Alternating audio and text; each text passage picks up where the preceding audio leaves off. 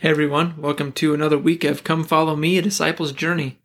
This week we will be discussing and covering in Come Follow Me, Helaman chapters 13 through 16. So we're going to be talking about Samuel the Lamanite and his warnings to the people of the Nephites in Zarahemla. And you're going to see this week some shades of Nephi, and like I mentioned in one of last week's episodes, that chapter 12 is kind of this nice bridge between Nephi and Samuel, and I feel like it is that way because Mormon was abridging everything, right? And he'd been reading and read about Nephi, he'd read about Samuel, and he's compiling this record. And he saw the similarities and saw that, living in the same time period, warning of the same types of things, that they really echoed and married each other quite a bit. And so chapter 12 is this great bridge into what we're going to talk about this week, with Samuel discussing just the warnings of the Lord to the people. So one of the things I like to do, and that I specifically did this week, is I like to ask myself, why did Mormon include specific parts of the Book of Mormon, right? Why did he include these sections? How does this section that we're reading, and so this week, how does the section about Samuel the Lamanite and his prophecies to the Nephites, how does it fulfill the three-pronged purpose of the Book of Mormon? So if we go back to the title page, and as a refresher of the purposes of the Book of Mormon, it says that it is to show unto the remnant of the house of Israel what great things the Lord hath done for their fathers. So that's the number one. Number two, that they may know the covenants of the Lord, that they are not cast off forever. And number three, convincing of the Jew and the Gentile that Jesus is the Christ. Obviously, number three, the main focus. It's another testament of Jesus Christ. But that's kind of the three purposes of the Book of Mormon: to show the house of Israel that the Lord has done great things for their fathers, to show them the covenants that the Lord has made with the house of Israel, essentially, and proving and convincing that Jesus is the Christ. And so I ask myself, how does the story of Samuel fulfill the purpose of the Book of Mormon? And as I asked myself that this week, as I asked myself that question this week, I was able to glean a few more things, different things, I guess. And as typical, with our studies of the Book of Mormon, they were very personalized for me and for my life. And so I invite you to do that this week. And so rather than highlighting this specific area and this specific thing as like, oh, this testifies of Jesus, because you'll see that. I think that if you ask those questions consistently of, how does this, or that question, it's a single question, how does this fulfill the purpose of the Book of Mormon? Why did Mormon include this? I think that you'll be able to see, like I have seen in my studies, those great things the Lord has done for their fathers pop out. You'll see the covenants pop out. You'll see Jesus Christ, the Lord, pop out and stand out more, because that's what Mormon's focus was, right? It was those three things. And especially one of the things that I find really interesting as I study is the covenants, because I think sometimes it's easy to kind of pigeonhole. And again, I'm speaking from my own personal experience and my own personal viewpoint. For me, it's easy to pigeonhole kind of covenants and what a covenant is. But when you think about, okay, what it says, and that they may know the covenants of the Lord, that they are not cast off forever. So what covenants appear that show that the house of Israel is not cast off forever? And in this story, Samuel is going to talk about one of the chapters that the Lamanites, that their fathers were wicked, but that they're not cast off. The Lord will be merciful to them. So that's one that stands out, pops out, and is obvious. But when I ask the question that way, covenants at the core of what a covenant is, right? That it is the Lord making a promise to us that if we do something, then this. Covenants essentially boil down are an if-then type of statement.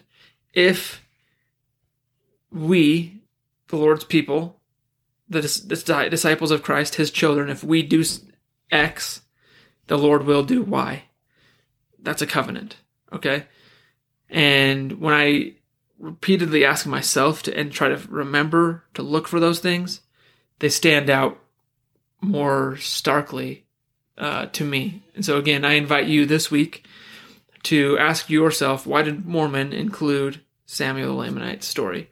How does the story of Samuel the Lamanite fulfill the three-pronged purpose of the Book of Mormon? To show unto the fathers the great things the Lord has done for them, show them and remind them of the covenants, and convince them that Jesus is the Christ. Okay, so I invite you to do that.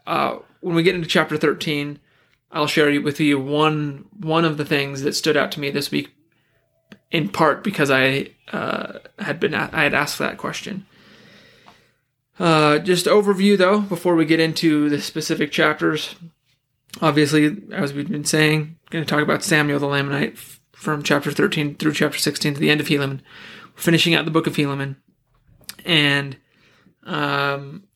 it's interesting because just the fact that he's a Lamanite coming over to the Nephites, this doesn't happen, right? It's always been the Nephites. It's always been Ammon and his brothers going to the Lamanites. It's always been reversed here. It's just, yeah, I mean, it's a new concept really here. So that's one thing that makes this a unique story for sure.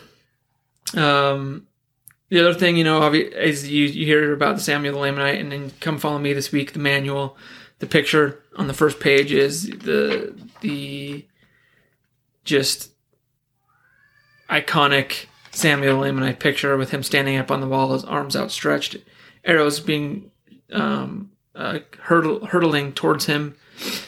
And so that's the other thing I think of when you think of Samuel the Lamanite, right, is that he can't be hit by arrows. What's interesting to me is that doesn't actually even really happen until the very end. He pretty much finishes his entire message, and then the arrows start coming.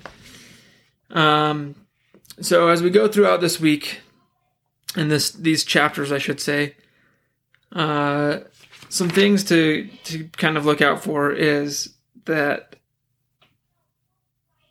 again, signs are going to take, signs, miracles, whatever you want to say, kind of take center stage here, because a central message of what Samuel says is about very specific signs and wonders. And as we jump in, if you go look ahead, some people, it ends up, some people believe them. But again, just like we've talked about throughout the Book of Mormon, that signs do not convert people. Signs are there to fortify and strengthen existing faith, not to create new faith, typically. Because if you don't have faith, then you'll be blinded to the miraculous nature of the sign. Samuel, as I mentioned, his prophecy is very specific. It's much more specific than a lot of prophecies that we tend to encounter in scriptures in general, and obviously especially the Book of Mormon, but really throughout the scriptures there aren't really typically, there are some examples, but Samuel saying things like 400 years from now and 5 years from now, like specific timelines, is a pretty interesting and unique thing to him. It actually ends up creating an issue in chapter 1 of 3rd Nephi, because he gives such a specific time that the people end up thinking, oh, okay, it's gone, it's past, so we should just kill all the people who believed and we're good. We dodged a bullet there. Samuel was wrong, and that only happens. It only was able to happen because he gave such a specific timeline. The last kind of high level thing I want to talk about, and then we'll get into the chapters, is that, and this comes from Come Follow Me, and that is that the Lord gives warnings through his prophets. And I noticed a pattern from Samuel the Lamanite and from Nephi, the Nephi that is living during the time of Samuel. and I noticed it with them, and so then I started looking for other examples, and there are plenty of other examples. A pattern that I've noticed is this, that the Lord warns through the prophets, and then the prophets tend to withdraw that message. So in Samuel's case and Nephi's case, they literally withdrew themselves from the people. You think about Alma and Amulek, they went and warned the people of Ammonihah. They get put in prison, the prison crumbles, but then they leave Ammonihah, they withdraw themselves. They've given their warning message, and now do you accept it or not? Because that's going to determine what happens next. Whether or not the warning message is fulfilled and you will be destroyed because you didn't change, or in the case of Jonah, another example of this pattern, the people of Nineveh, they did repent, and so the destruction didn't follow. But Jonah went into the city, preached repentance, and then withdrew himself. And obviously one of the famous parts of Jonah's story is that he went up expecting to watch Nineveh get destroyed, and then was disappointed, but they weren't destroyed because they had repented. But there's this pattern of prophetic warning, a withdrawal, and then giving space for the people to act. It makes me think of 2 Nephi chapter 2, where Lehi tells us that all things that are expedient are given to us. All the things that we need are necessary are given to us. And then it goes into, that's the verse that then he goes into saying that we are free to choose. So the Lord comes through the voice of his prophet. He gives us the things that we need that are necessary for us to make a decision. He says, all right, I'm not going to let you be in ignorance. So here's what you're doing. Here's the consequences of what you're doing. If you continue doing it, then this is what will happen. Or repent and be saved, and then withdraw and see what happens. And as I think about modern day prophets and their warnings, I feel like I can see a similar pattern. So one that I want to share with you that I've talked about with my family and a few of my friends, and just trying to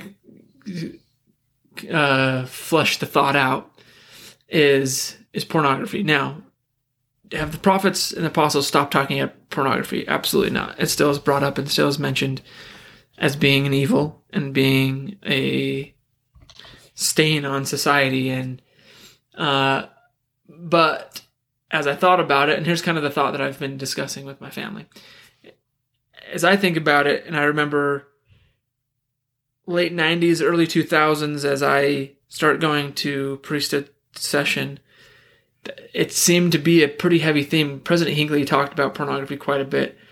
President Packer, there was a lot of focus on the dangers of pornography. All right.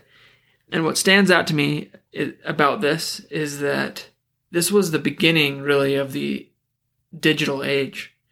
The internet was obviously a thing and had been a thing for a few years, but it was really just new, just getting into every home at that point, right? And now the internet is everywhere, and you have data plans on phones. You don't even have to have Wi-Fi, and I mean, literally, the internet can be just about anywhere in your hand, which gives you access to a lot of good things, but obviously also a lot of bad things. And so again, I want to be careful with what I'm saying. That I'm not saying that the prophets gave their warning and now they've completely withdrawn about pornography and they're not saying anything, because they do.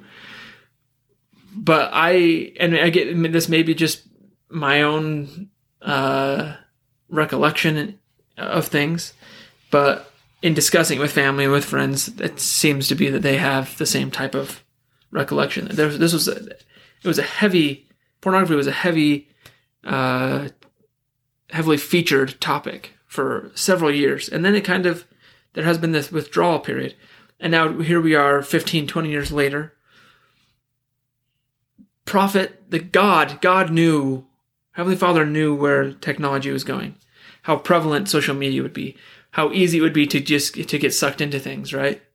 And now we have all this data and all these studies about what pornography does to the way you think, the physical nature of your brain. It changes the way that your brain operates, which then obviously impacts the way that you behave and the way that you act with other people. And you get, I've mentioned this in the past, and without trying to be like too much of a rah-rah champion or in this podcast, but Operation Underground Railroad, who fights human trafficking, especially sex trafficking, they talk a lot about how the United States is the number one demand for child pornography and pornography in general. We create this demand that now has created the fastest growing criminal enterprise in the world, and that is human trafficking. With no demand, there's no enterprise. The prophets 20 years ago warned of this. They warned of what would be coming, right? Did the world listen? Because I think many members of the church, obviously there are those who have their own vices and things, but many of the members, and I would say most, listened, right, to the prophet. And the members of the church are taught, and are still taught, like I've said, to avoid and steer completely clear of pornography.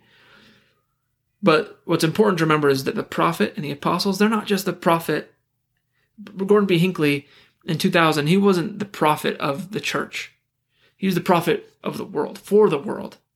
Did the world listen? And I think we can answer that question with a resounding no. Look at entertainment, look around us. It's really easy to say that the answer is no. And look what it created. That there was a consequence that lays what was happening in the year 2000, what was going to start happening, was going to lay the foundation for a great evil work. So, anyway, I share that story in that perspective because, like I said, that was a pattern. That's a pattern that I noticed in studying Nephi and Samuel. This warning, withdraw. You give time and a space for people to make their choices. And I think honestly, it's a great. If it comes from the Lord, it's a great tactic and tool that we can apply in our own lives, especially like as parents, for example. We can teach our children, teach them the consequences of their actions and what they're doing, and then give them a space to make their own decision. If they make the choice that we've warned them about, we need to be responsible for making sure that there are the proper consequences. And this relates to President Oak's talk in the year 2009, November, called Love and Law, that by having a law and having consequences, the Lord shows us his love, and as parents, we do the same. But teaching our children correct principles, teaching them the consequences of right and wrong behavior, and then giving them a space, withdrawing a step, and giving them a space to act is how they will learn. It's how they will grow a testimony of their own, and it's how they will learn to recognize the Spirit for themselves. And the Lord does this on a larger scale with people like Samuel the Lamanite, with his prophets today. Samuel goes in to the Nephites and says, here's my warning. They try to kill him. He hops down, runs away, withdraws, and now there's a space between, right? Between the coming of Christ and the warning that he's just given. What are you going to choose? And in that space, that's where conversion is made, is in that space of time, the time given to us to choose. That's when we can be truly converted to the Lord and grow and become more like him, or go the opposite direction. But it's up to us. The choice is ours. All right. So anyway, that's the overview, I guess, of kind of some of the things I pulled from this week. My plan right now is to potentially just do short, quick episodes, quickish, for each chapter. So each chapter will be its own episode this week, 13, 14, 15, and 16. But I think doing it that way, I will probably have 10 to 15 minute episodes and just focus exclusively on one chapter at a time. I hope you'll join me this week as we study Come Follow Me.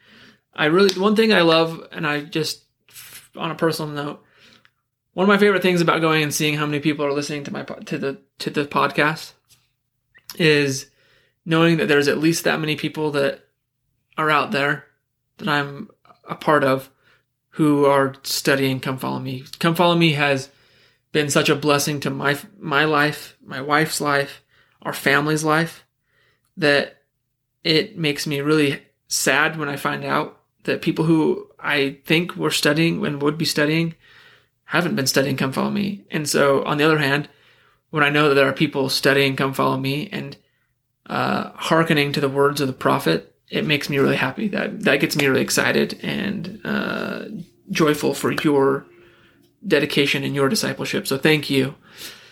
I hope you'll join me this week as we discuss Samuel the Lamanite. And I'll see you in the next episode as we talk about chapter 13.